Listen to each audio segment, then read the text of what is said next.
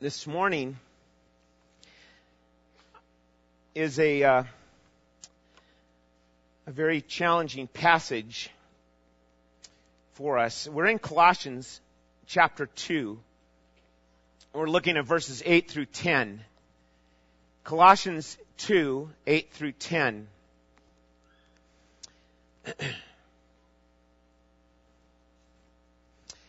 Before we get started into the study here, I'd just like you to give thought to this.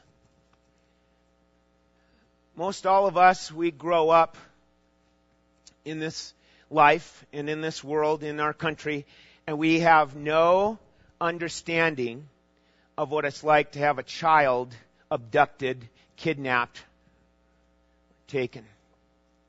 And there's children all over the world that are kidnapped, that are abducted, either to hold them for ransom, for money, or to have them for sex and sex trade. It's a bigger problem than we understand. It's worldwide. And it's a great concern. And the reason I bring that up is, if you've never, I've never had that kind of thing happen to me where I'm taken by someone, or I'm even hijacked, and someone, just takes off and I'm kind of locked in their car or something. But what we're dealing with in our passage today has implications of it in a spiritual sense. And the concern spiritually is that you or yours would not get kidnapped by false teaching or not get abducted by error. That you wouldn't be taken captive. And that's the idea. That's what Paul says here. That's the concern. And so today, last week we did the believer's safety steps. And we just kind of said, let's understand this. You don't want to fall prey to slick sounding teaching, false teaching. You don't want to fall prey to that. So what's the key? Walk in Christ. That's what he talked about in Colossians 2, 1 through 7. Okay? Be aware, it's going to be out there, and you be aware, Christian. And so the first idea is safety steps. Walk in Christ now. Well, now we shift to something more challenging and in a deeper sense. And it really applies to you high school graduates here this morning, but it obviously applies to all of us as Christians. But in a special case to you who are graduating and moving on. And we'll get to that here this morning. But the idea in our outline this morning, in our study, is that of dealing with, here's the believer's safety standards. This is deeper now. Now we're getting into saying, okay, not just safety steps and make sure you're going to, be careful how you walk, but here's the manual, so to speak, for the safety code. And you better know it, and you better follow it. Because there's dangers that we're dealing with in a spiritual sense. I'd like to think that, our church and our ministry, the teaching ministry, not just on the Sunday mornings, but in the Sunday schools, in the home Bible studies, etc., are sound teaching. I'd like to think that. I'd like to believe that. I believe it is. But it's always a challenge for us to be Bereans and make sure what you've heard, even if from the Apostle Paul, that what you've heard, you're going to examine it with what? The Word. You check it out with the Word. Okay? And so we move into, it's point number 2 in your outline. Point number 1 is basically just a review from last week. Point number 2 is the believer's safety standards. And letter A is dealing with, you got to identify all potential threats. If you're running a big corporation or a big building with a big, production line or whatever, you got to make sure safety things are in order. They better be, or you can get shut down. Yeah, you got to watch it. If you don't run by the safety code, you might get fired. All sorts of things. And so companies, really highly esteem here's the safety record. How many days we've not had any accidents. Well, in a much more important, much deeper way, is the concern about our souls regarding spiritual safety standards. And here's this idea of being aware of the false teaching that's going on. And so letter A is you start by identifying all potential threats. Listen to Colossians 2. Follow along in your Bible. Colossians 2, verse 8. See to it, or beware, or watch out, that no one takes you captive through philosophy and empty deception, according to the tradition of men, according to the elementary principles of the world, rather than according to Christ. For in Him all the fullness of deity dwells in bodily form, and in Him you have been made complete, and He is the head over all rule and authority. Okay? Very, it's a brief passage, but wow, what a punch that it packs here. And in a way of guardianship, in a way of safety and concern, we must listen to this cry of warning. Beware, watch out, that no one takes you captive. And so we must identify all possible threats. And what's a threat? Anything that would take you captive. I mentioned it in Sunday school this morning. And I hope that if you're not coming to Sunday school, next Sunday, adults, you bring your children, you come to Sunday school. We're going to talk about the essence of the gospel next Sunday. That's critical for us in being able to share the gospel next Sunday in the fellowship hall. But here he's saying, don't let anyone take you captive.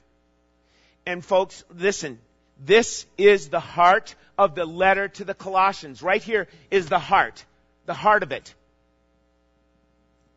Okay? Spiritual intruders were trying to subvert the gospel by offering something extra to faith in Christ. And Paul, right here, here's the heart of it. He's saying, watch out for that. Don't you get caught up in that. Don't you get captive by that. And then he says, and here's the treasure that you lock in with. Here's the treasure that you grab hold of and you go with, here's Jesus Christ. Now, in the Sunday morning, in the Sunday school time this morning, I mentioned that Jesus was the one who started giving warnings about wolves in sheep's clothing, about false teaching.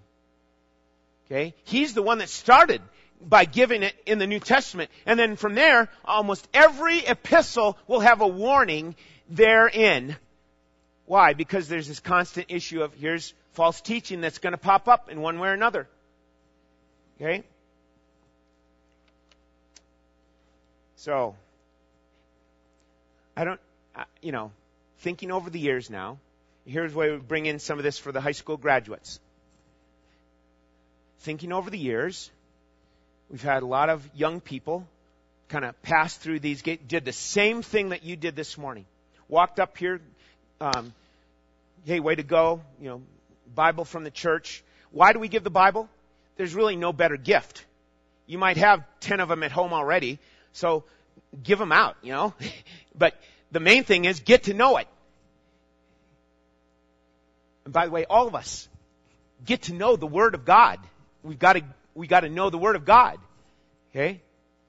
But the thing I think back on is how many years we've seen young people walk up here saying, I'm a believer in Jesus Christ and I want to live for Him. And then they get out in the, whatever college or whatever career, and it's like something's happened and they've lost the zeal, they've lost the desire. There's like, there's something better out there.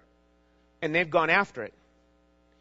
And this passage, and those of us that, we want to pray for you, we want to encourage you, don't let that happen. And we too, that are staying here, we have to, go after the same thing. We need to be desiring Christ and His growth in our lives and being committed to Him in our walk. But there's threats. Listen, there are threats that want to take you captive in your life. And those of you that are going to a Christian college, or those of you that have been at a Christian college, it's there also. It's not like it's because it's a Christian college, it's going to be, you're going to be immune from it. You're going to have threats that would take you captive. And we just can't express it enough how important this is, because many lives, too many to count, have just, in essence, what seems like walked away from the faith. Maybe they were never saved. And a lot of you people, you know of what I'm saying. You know of what I'm referring to. Now, that doesn't mean that they can't repent and return and can, get walking with the Lord again.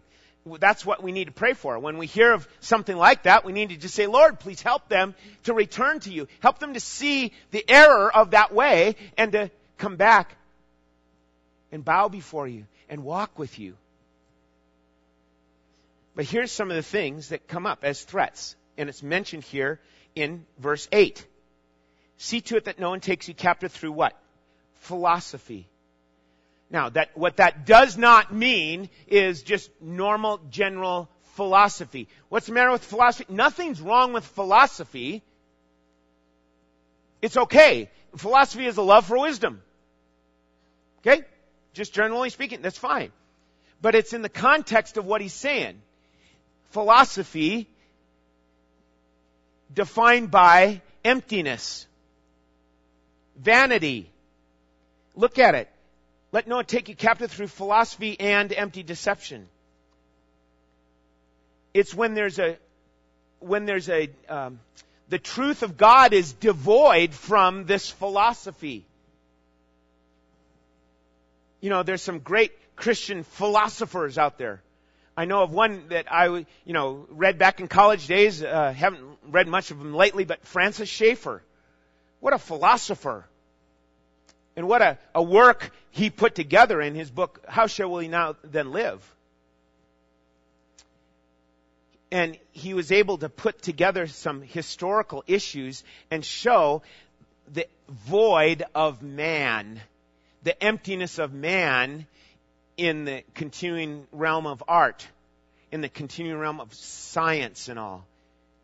Okay? And Francis Schaeffer demonstrates that in his work. And he's saying, look at art. Maybe you go and study art. But he was able to kind of string this together and show, here's the decline in art. He did the same thing with music. He looked at music. And he said, consider the decline of music over the years. Where now, in some ways, music that is chaotic and confusing and with no rhythm or whatever is considered music? Really? And yes, our culture says, well, sure, that's music.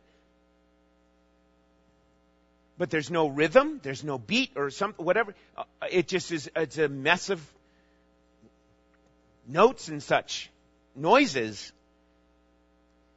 It's when philosophy goes AWOL and kind of puts God out of the picture. Right? Well, so not just the philosophies, but defined by empty deceits. That's what the philosophies are driven by. And what they're driven by, you see it in verse 8. Look at it. See to it that no one takes you captive through philosophy and empty deception according to the tradition of men, according to the elementary principles of the world. See, that's what's driving it. Here's the human traditions. Now, those even can be religious traditions. There's a lot of churches that hang on to religious traditions. I mean, I'm sure we could, say even here, Parkside Bible Fellowship, we've got traditions that we follow, But we have to evaluate, are these religious traditions that we're kind of holding on to, are they kind of crossing a line that says we're not really trusting Christ, we're really trusting in tradition? It's a challenge for us. We've got to examine that. Human traditions. religious ones or otherwise.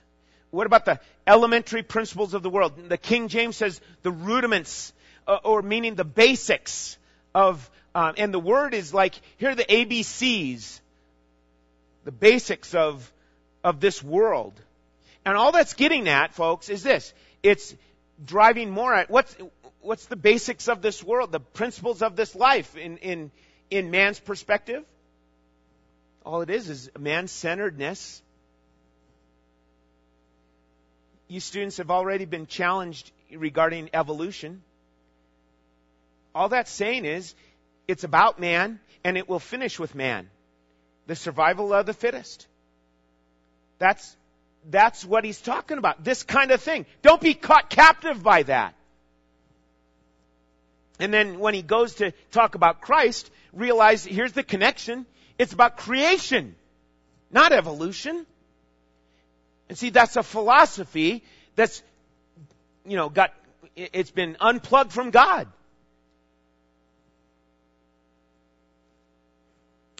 So, other man-centered basics.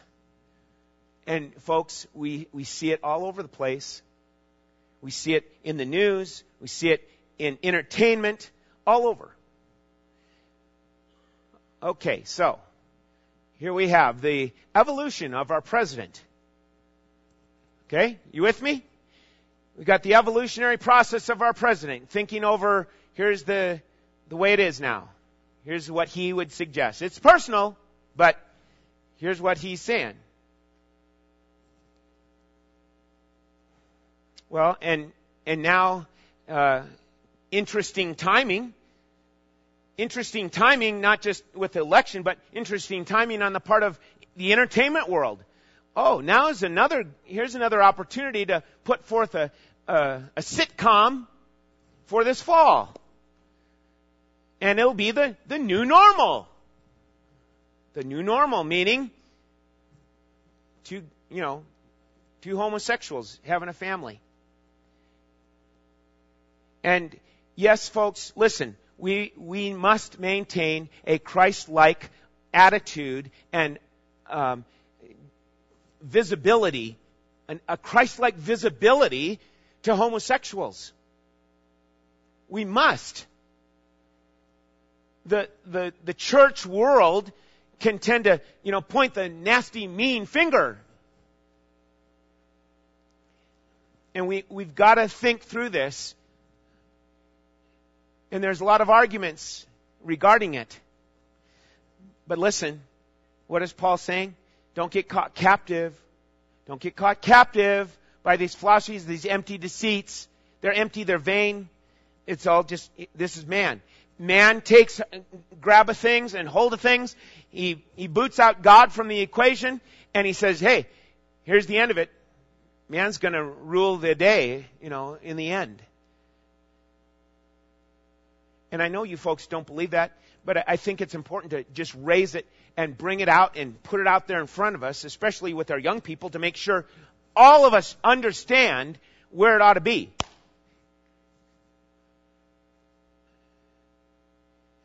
I think of my school days in the 60s and being used to showing up to prayer, to classroom and pray.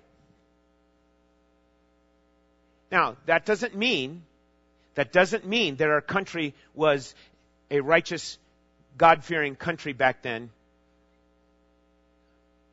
We had something in action, something in the game mix, and we could read. We could pray, read the Bible, things like that. But as the leadership moved in such a way to say, yeah, there's got to be a separation here of church and state, it just gradually, more and more left God out of the picture. And thus, why do we wonder? Why do we wonder why children today are the way they are? That are not going to church, that are not hearing about Jesus, that are not hearing about salvation. They're growing up in a godless education system. They're in a godless home. And thus we we need to be a light in a dark city. We need to be a light shining forth. And not just to be a good people, but a gospel people. Okay? It's got to be that way. Because if we're just another good group of people, we're not going to make a difference. We're just going to join in with all sorts of other people that are just really nice people. But we've got to make a difference for the gospel, for the cause of Jesus Christ. And so we want to keep on promoting children's ministries. In hopes that, we can see parents come along too. Again, Vacation Bible School is coming up. Please be of help in that. Please come. Maybe it's only a couple of nights. If it's not the whole week, just come, be involved, be praying. We do want to, continue on with having an adult time, for those adults that come and want to be involved and kind of hear what's going on. We're going to have that kind of a session for adults, but it's about the children that week. And pray that God would speak to their little hearts and help them to see Jesus high and lifted up. So, get back to these threats. They're philosophies, they're vain, empty deceits, and they are out there. And if you're not asking the Lord for His guidance, and if you're not walking with the Lord on a regular basis, you will get captivated by the wrong kind of thing. So, what's the response? Well, the idea is to activate all power outlets. Letter 2B in your outline. Activate all the power outlets. And really that boils down to two things: truth and wisdom. Truth and wisdom. Jesus claimed to be the truth. He said in John 14:6, I am the way, the truth, and the life. No one comes to the Father except through me. But modern man, listen, modern man has gone after and followed the path of Pilate. What did Pilate do when he was with Jesus? Dialoguing, not just on the surface, talking about some interesting issues. And we have in John chapter 18, you can mark it down as a reference, John chapter 18. And in verse 30, starting at verse 35, Pilate said, I'm not a Jew, am I? Your own nation and the chief priest delivered you to me. What have you done? Jesus answered and said, my kingdom is not of this world. If my kingdom were of this world, then my servants would be fighting so that I would not be handed over to the Jews. But as it is, my kingdom is not of this realm. Therefore Pilate said to him, so you are a king? And Jesus answered, you say correctly that I am a king. For this I have been born, and for this I have come into the world, to testify to the truth. What is he talking about there? To be the king of all things, and you included. To be your king. But notice what Pilate says. Well, Jesus goes on to say, everyone who is of the truth, not just truth, but of the truth, hears my voice. And Pilate said to him, you know what he said. What is truth? And that's what we've bought into. That's what America has bought into. So what's truth? Ask anybody here, and well, that's your truth? Good for you. That's your truth? Good for you. And all the while Jesus said, whoever hears, what does he say there? Whoever is of the truth hears my voice. He equates it with himself. Because why? He said back in John 14:12, I am the way, the truth, and the life. And so we must, how do we translate that to ourselves? Jesus said it in John chapter 8, abide in my word. You show that you're my disciples. And then he said, and you shall know the truth, and the truth will set you free. So, the more and more, the momentum, my friends, The momentum issue, you get going in the Word of God more and more and more, you're going to know the truth, and the truth will set you free. Then, secondly, wisdom. It's God's perspective on life. Many of you go off to school, you go off to college, and you're going to get a perspective that is just, here it is. It's all about man, and it ends with man, and there it is. And you've got to think beyond that. Outside of that, you've got to think to saying, but wait a minute, what does God say in His Word? And it would be wonderful to get flooded with phone calls or emails or texts for myself or Brennan today. Hey, you believe it? My professor said this. And then if you're at UNR, I know a number are going to UNR, connect with each other. Connect with, a good Bible study. Connect with a good church. You must have that input there. And then the issue of wisdom, it's God's Word is wise. God says that Himself in His Word. Psalm 19 verse 7. 1 Corinthians 1, 26 through 31. The whole book of Proverbs gives that. Proverbs chapter 8 talks about the personification of wisdom, and that being Jesus. Jesus is your wisdom. So, if you don't activate truth and wisdom in this, if you're saying you're a professing Christian, if you're not pursuing and applying the truth of God, you leave yourself wide open to being taken captive, being caught, being spiritually hijacked by false teaching. Listen, it's Nostalgia Day. All right. So here is a book that I slaved over in college. And this book is a New Testament Greek for beginners. But I didn't bring it for that. I brought it because of who wrote it. Listen to this. This book, studied by many Bible students throughout all sorts of colleges, was written by J. Gresham Machen. J. Gresham Machen. All the big authors go by their initial, S. Dale Swenson. No, I know. Got it in. Oh, well. So anyway, J. Gresham Machen. He was, back in the 1920s, got this book published. And you know what? What did I say? Anyway, he put this book together. But then, where he was at Princeton. You try and go to Princeton and find a guy like J. Gresham Machen now, you'll be looking and looking and looking, because you won't find him.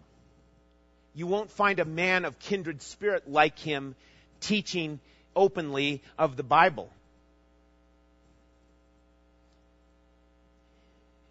Princeton followed the way of many other institutions. And the reason I'm mentioning this is because it fits with this idea of the Colossians chapter 2, verse 8. Okay? I don't know how many institutions got started in America. Plenty that started on God's Word, based in God's Word with God's men and, teaching God's Word. But slowly and gradually, they all faded away. And thus new ones had to get started up. But almost all the Ivy League schools started on a rock-solid foundation. But slowly and gradually, they were all taken captive through philosophy and empty deceit, according to the traditions of men. And thus J. Gresham Machen left Princeton Seminary. And it's got a chokehold on our world. It started with education. And that's where the chokehold got going. Leaving God out. And so you and I do well to say, What is truth? Jesus. Starts there. Jesus. You say, but I thought it started with creation. Yes, Jesus at creation. Yes. Let us make man in our image. God the Father, God the Son, God the Holy Spirit. It's a God-centered creation view. So, yeah, we've got to activate these power outlets, so to speak, that point us to Jesus Christ. Then under number 2, letter C, is the point of draw upon the treasure of Christ. If we look again in Colossians, he's saying you got to beware of this. You be taken captive through philosophy, through empty deception, according to the tradition of men, according to the elementary principles of the world, rather than, here's the pivot, rather than according to Christ. Okay? Now, it's not like you're going to go off to college, young person, and change the whole approach to education at your particular institution. You're not going to do that. But you need to make sure things in your own heart, in your own mind, are set and squared with what Jesus is teaching and what the Word of God teaches. So, I say that Christian phrase, draw upon the treasure of Christ, number 2C. How do you do that? How do you do it? Sounds good. How do you draw upon the treasure of Christ? Well, look at verse 9 and 10. Look at it. Follow along. He's saying, rather than according to Christ, for in Him all the fullness of deity dwells in bodily form. And in Him you have been made complete. And He is the head over all rule and authority. Who are we talking about here? What are we doing? And a lot of us just, I wonder, are we just playing a game, a church? Read that. Look at it. Let it sink in. In Him, all the fullness of deity dwells in bodily form. What do some of the philosophies of this world want to do?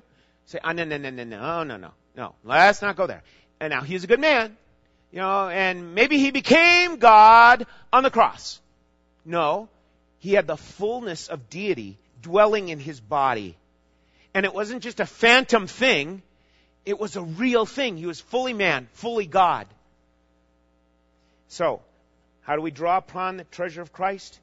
Number 1, continually assess the value of Christ.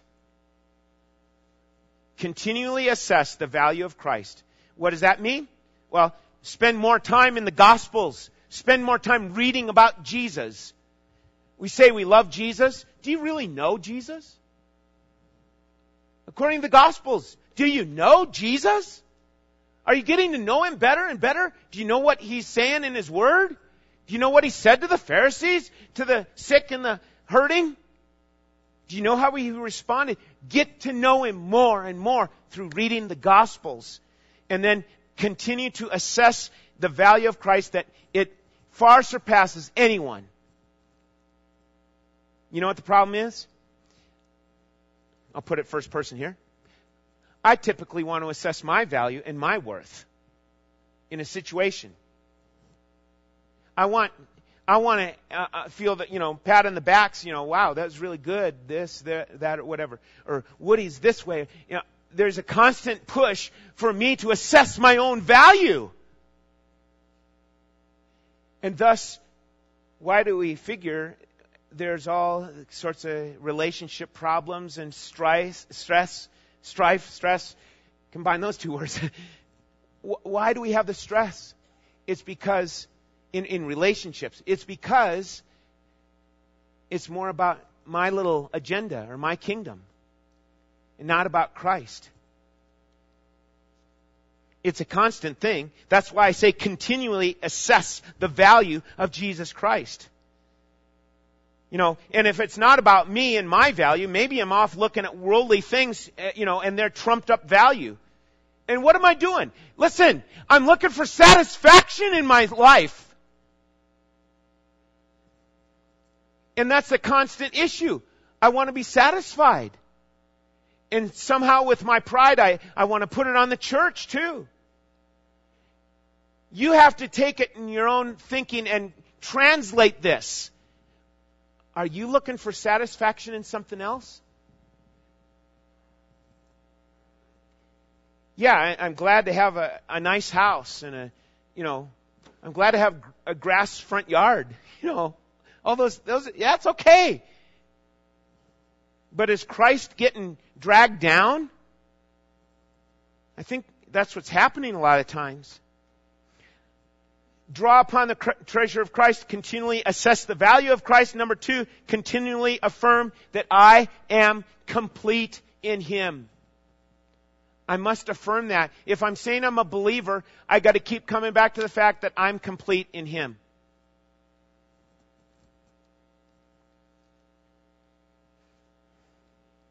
Listen, we live in a fallen world, in an incomplete world. And man is in a state of rebellion, in a state of incomplete. He's incomplete.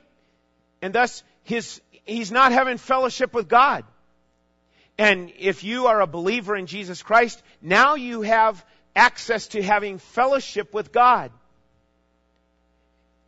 And because of Christ, you can affirm that I am complete in Him. I'm complete. Why? Because Christ did it for you. Christ accomplished all that was needed, all that was necessary. He accomplished it for you. But there's way too many people, and maybe some right here in our congregation, that keep looking for something else, and being open for something else, something new, something exciting.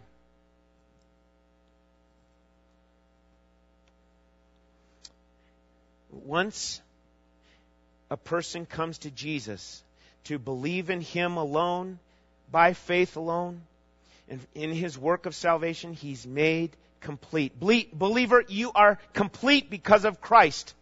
And you can enjoy full fellowship with God. You can walk in His will. You can know the joy that He gives. You can know the peace that He gives. And yet, I'm still tempted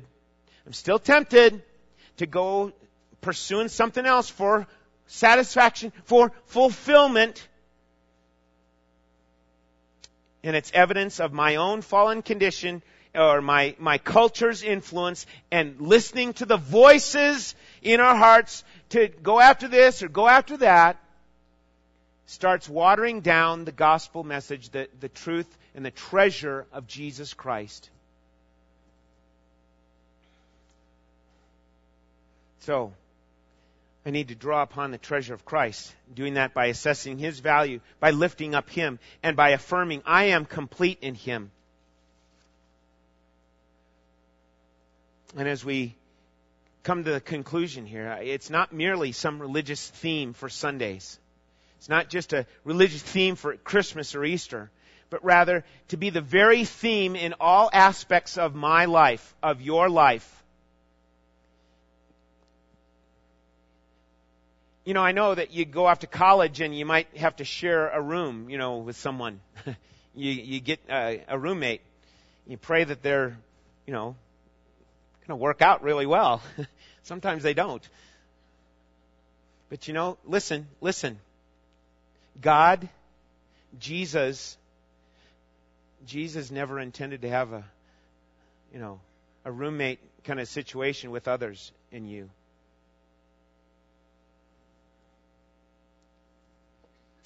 He doesn't want to be a co-tenant in your life with other situations, other things.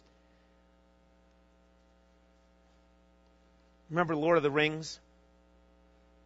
Gollum? What was he? He was always, my precious. And yeah, we kind of laugh about it, but you know what? There's a real lesson in that.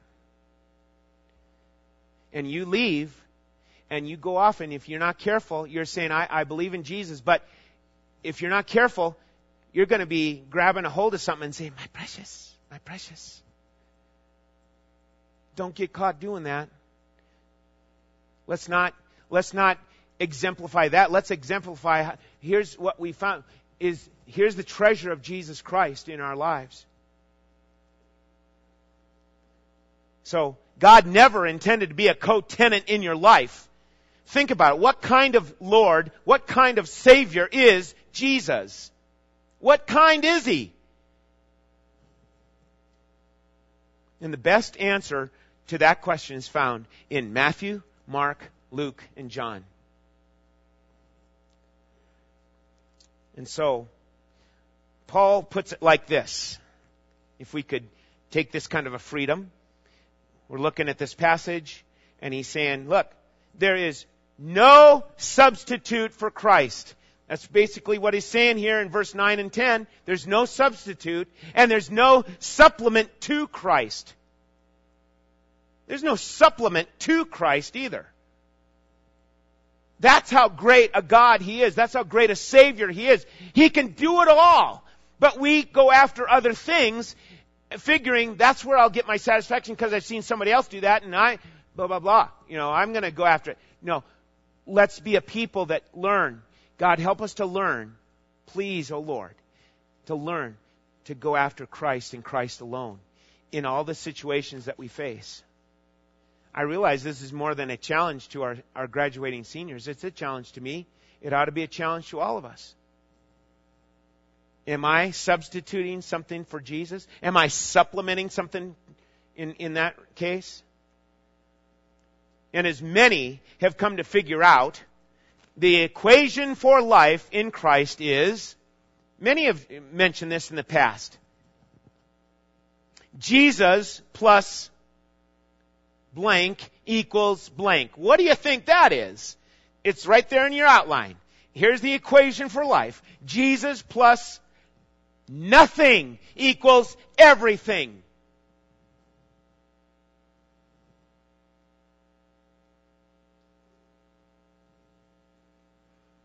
Therefore, if that's true, Jesus plus nothing equals everything, then I am. I can go to the Father and call Him Abba, Daddy. I trust Him. And so the idea behind what Paul is laying out here in Colossians is beware. Beware of any thinking or teaching that suggests you need something along with Jesus, or something more than Jesus, or something else than Jesus.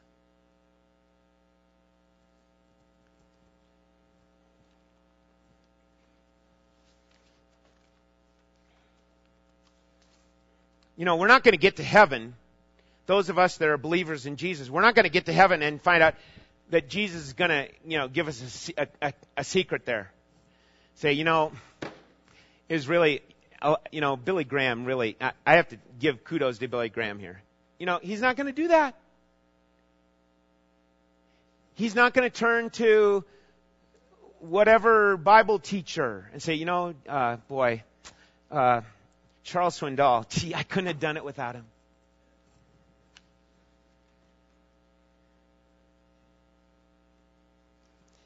Heaven is about Jesus. There's a writer that said, I don't remember who it is right off the top of my head right now, but if God wasn't in heaven, would you want to go there?